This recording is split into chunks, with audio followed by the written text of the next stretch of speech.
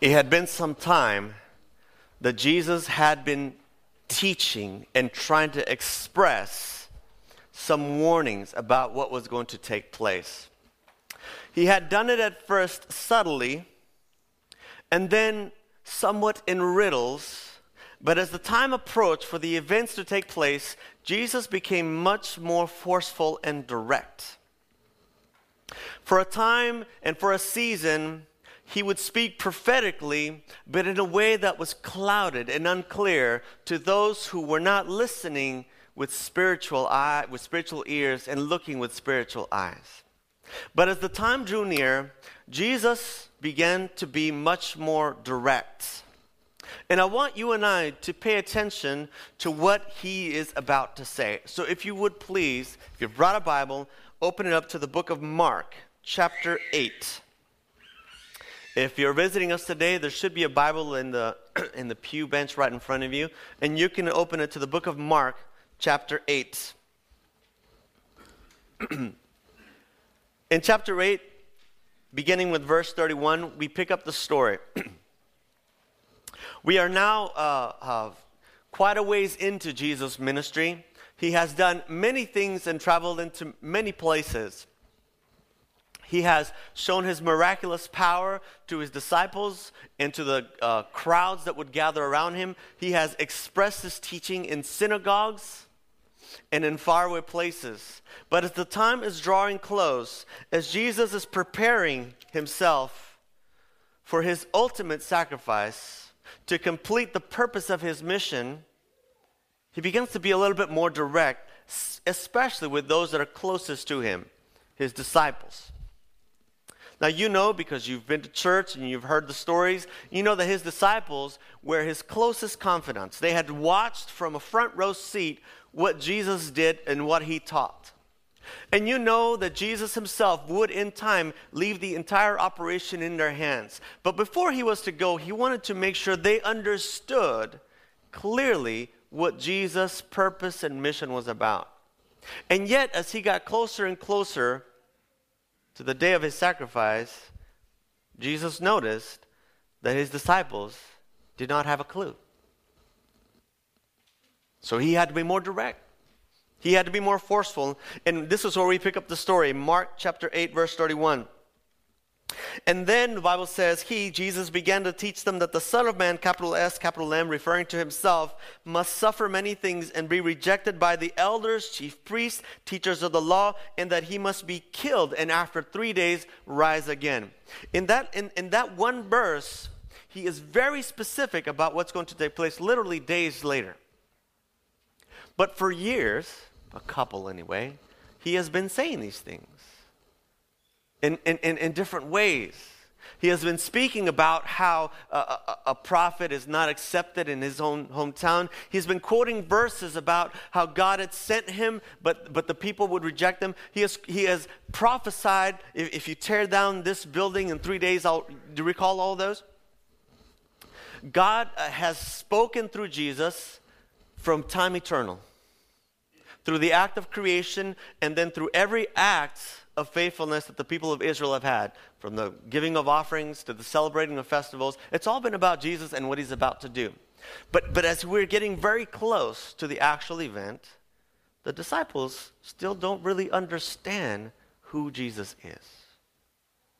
Just in the verses before this, Jesus asks them, "Who do you think I am?" And they respond, well, some say this, some say that. And Jesus says, "What do you think? What do you think?" Peter says, "You are the Christ." God says, Jesus says, "You're right, but do you know what that means?" And then he begins to explain in plain terms and in plain English. Notice here, he says, the Son of Man must suffer many things. This was contrary to what they had expected. As you know, we've talked about this many times, and you've probably heard it. The disciples, as they were following Jesus, even being empowered by Jesus to cast out demons and do amazing things, they had it in the back of their mind that following Jesus was not an exercise in suffering. They had it in their mind that to follow Jesus was going to be an exercise in status upgrade. That Jesus would somehow elevate their status or better their situation. But here Jesus says that the Son of Man's modus operandi, what he's going to do is he must suffer, must be rejected. Now they had seen some of this play out. They had seen how some received him and some did not. And they had watched the subtext of the religious leaders trying to entrap Jesus with questions, trying to get him into corners, back him into places. But the disciples essentially felt that at one point or another, Jesus would win the crowd over and gain the political support. And not only would all of the Jews be united, but they would overthrow the Romans. That's what was in the back of their minds. You know this, we've studied this. But Jesus says, now specifically, that he would be rejected by elders, by the chief priests, and by the teachers of the law. Although this has sort of happened in their view, he specifically says, now you have to understand that this is going to happen, but it's going to lead, it's going to escalate. And he says that Jesus must be killed. He had hinted at this. He said a seed, unless it's buried, it cannot bear fruit. He had said a number of these things. And in fact, like I just told you, the reality of this was lived out ever since the Israelites came out of Egypt. Ever since Abraham had been erecting altars. Ever since Abel brought a lamb to be sacrificed.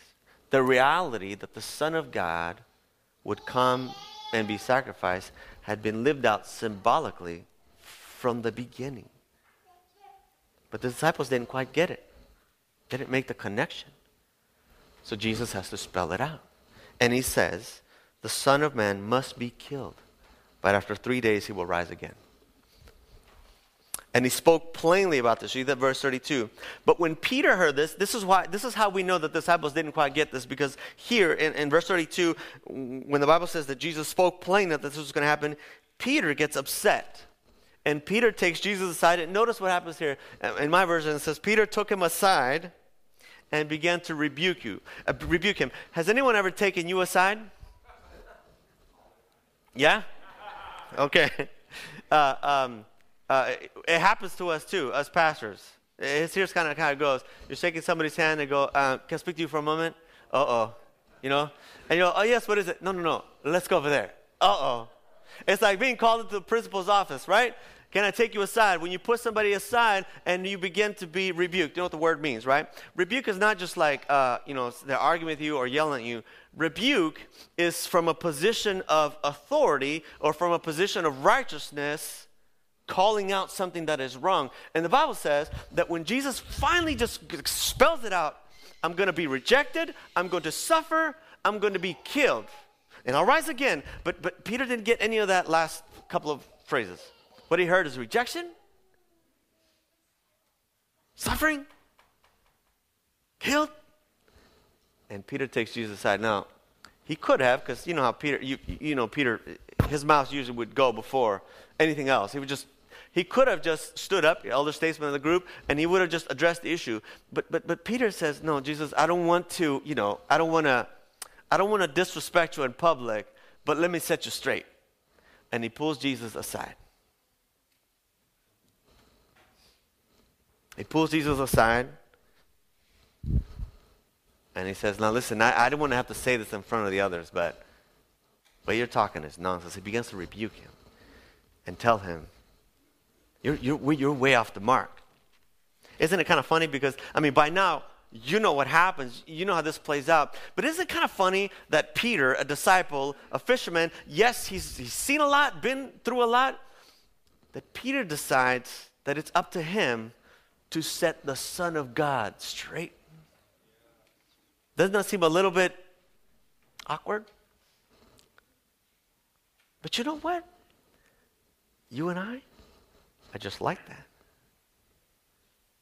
When Jesus begins to speak plainly into our hearts and telling us what's what, that's when we say, now hold on a minute, Jesus.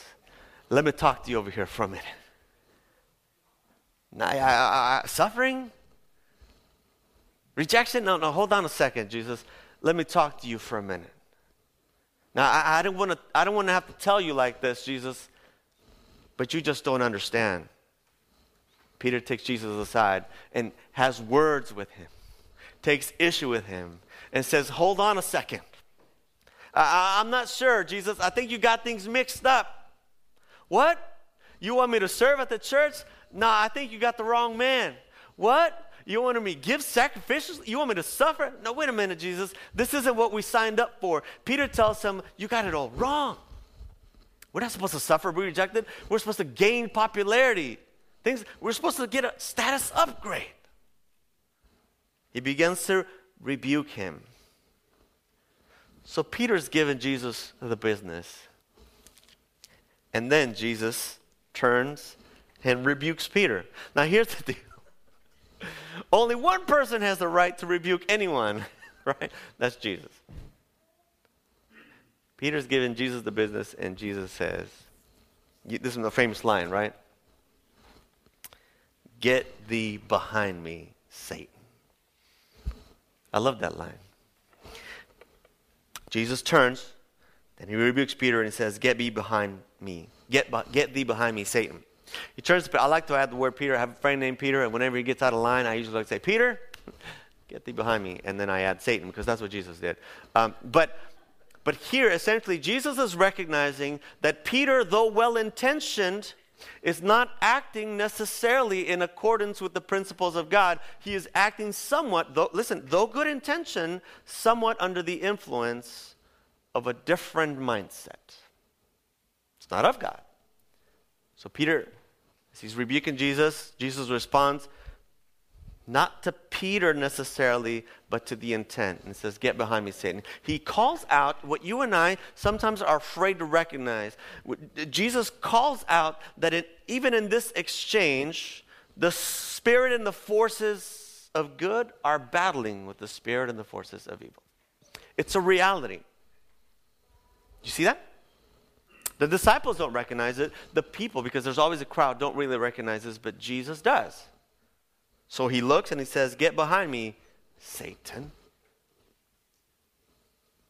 And then he says this, you do not have in mind the things of God, but the things of men. Here's where the rub is for us as Christians. As we experience, as we relate to Jesus' teaching, as we try to integrate these things into our lives, into our faith community, there are the things of God and the things of man. And they're generally in conflict. They are generally in conflict. So then Jesus turns to the crowd. This is verse 34. You can read along for yourselves. Then he calls to the crowd that were with him, and he says these things. If anyone would come after me or would follow me, he must deny himself, then take up his cross and follow me. See, this is how God operates. In the kingdom of God, there can only be one king. Kingdom of God. Jesus says, if we're going to be part of this kingdom, there must only be one king, one ruler, one person who dictates how things work. And in the kingdom of God, that one person who has the authority to set things in motion and to call things to be is God himself. It cannot be somebody else and still be called the kingdom of God. And what he also outlines right there very closely, look at this. Verse 35, for whoever wants to save his life will lose it. You've heard these things, but whoever loses his life for me and for the gospel will save it. For what good is it for a man to gain the whole world yet forfeit his soul? What God begins to outline in the words of Jesus Christ here is that the kingdom of God in its value set, what it sees as important, what it sees as vital and necessary, is diametrically opposite to what humans generally see as valuable or important. In the human system, Jesus kind of points it out, most of us are concerned with self-survival. It's the most common scientific belief about our existence, that we got here by, evolution, survival of the fittest. The strong survive, the weak perish. Our systems, social, economic, are essentially built upon that underlying premise. That those that are strong, aggressive, will continue to thrive. And yes, we throw a few, socialistic crumbs to the masses. But it's built, our system of capitalism, economics, everything is built essentially upon this concept. But it's diametrically opposite to the kingdom of God's concept of value. So Jesus calls it out. He says, for whoever wants to save his life, if you're out to get whatever you need for yourself, if you're out to survive and to thrive and to protect your own interests, if you're out to get things for yourself, whether that's relational, financial, even spiritual, if you're just out for yourself, Jesus says, you're going to come up empty. The kingdom of God does not operate that way. But whoever loses his life for me and for the gospel, that's how you find treasure of the kingdom. Diametrically opposite. And as he's expressing this, he's literally about to do it, right? You know this. Jesus, Son of God, creator of the universe, sitting at the right hand of God, surrounded by the angels of glory and the cherubims that bow down to him and sing his praises 24/7. He says, I'm going to give this all up and come down, humiliate myself, be rejected, and suffer. And this is what we know about us. Very few of us would choose that path. I don't know about you guys, but I have a hard time with rejection. You guys like being rejected? Anybody like that? Anybody enjoy that? Yes? Okay, I'm sorry about that. I don't know what happened to you, but I'm really sorry. Most of us don't particularly enjoy rejection. In fact, we enjoy it so little that oftentimes, because we're rejected in certain senses, we just refuse to keep trying. Rejection hurts. It scars. And suffering is not also something that we willingly enter into. They say, no pain, no gain.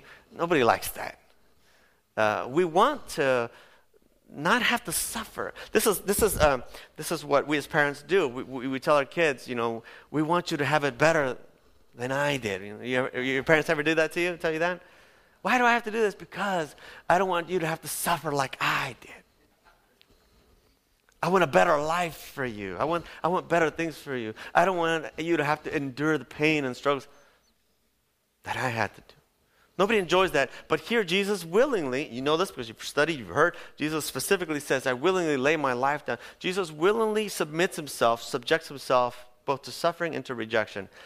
Now, it's not because he likes it. It's not because it's fun for him. Yeah, there are some weird people who like pain. I know. It's kind of popular nowadays in culture. This notion, special idea that people, especially women, like pain. But I think it's ridiculous. That's not why Jesus does it. The reason Jesus does it, the reason he comes and he gives his life, is to bless you and to save you and to save me. Everything that God does is motivated out of his love for others. The one moving factor in the economy of God is the selfless giving of his love. And so Jesus is saying, yes, I will suffer. I will be rejected. And yes, I'm going to die. But the reason I do that is to give you a chance to live. For whosoever believeth in me will not have to suffer, perish. But I'm giving this to you. So in the economy of God, Jesus says, if you're going to enter into my kingdom and follow after me, you have to deny yourself. Take up your cross and follow me. Notice the order. Denying yourself comes first. A lot of us don't really want to do that, though. We want to follow him without denying ourselves. The problem with that is that in that kind of system, there's two kings. There's God, and then there's you, or me. And what we like to do is we like to pick and choose whoever is more advantageous. When we need something done for us, oh, dear Heavenly Father, King of Kings, Lord of Lords, do something for me. But when it's in my best interest, let me talk to you, God. Let me have words with you. I want you to just hang out here for a minute because I think you're getting in my way. You don't understand what I'm trying to do here. So why don't you just hang back, like Peter told them. Jesus, you're talking nonsense. Why don't you just hang back and let me handle this situation? 2 kings. And Jesus explains this here because you and I as Christians have to understand that in order to participate in the kingdom of God, in order to sort of benefit from this economy, you have to exercise faith first. A lot of us don't really want to do that. We want God to sort of prove himself, sort of bless us first, give us bounty first. Then we negotiate. Well, if you do this, then. But here Jesus says, if anyone would come after me, if you want to be part of this kingdom, you must first deny yourself. That takes an enormous amount of risk. Or I would say trust. Even better, faith. To empower the kingdom of God, you have to exercise trust in God first. That includes the things that are at your disposal. Your health, your finances, even your family. You have to take a risk with God first. It's an expression of trust. It's how God says, this is how you and I will get to know each other. He gives us all the counsel. And he does actually bless us. But to really unlock and uncork the explosion of his blessing, you have to exercise a step of risk, faith, and trust. Deny yourself, he calls it. Say no to you first. Take a chance. And then take up your cross and follow me. And the results of that will be explosive. That's the way God works. That's the way his economy works. First, faith. First, trust. First, faith. Then, the windows of heaven, the empowering of heaven, the blessings of the God of the universe come crashing in. If you've been living a life that's so-so and hum-hum, if your Christianity is like waning, and you need an infusion of true power, first, faith. First, trust God's counsel on his dietary norms. First, trust God's counsel on how to handle your finances. First, trust God's counsel on the right woman to pick. First, trust God's counsel on how to handle a disagreement. And then you'll unlock the power of God's blessing upon you, your household, and the rest of your community. First, faith.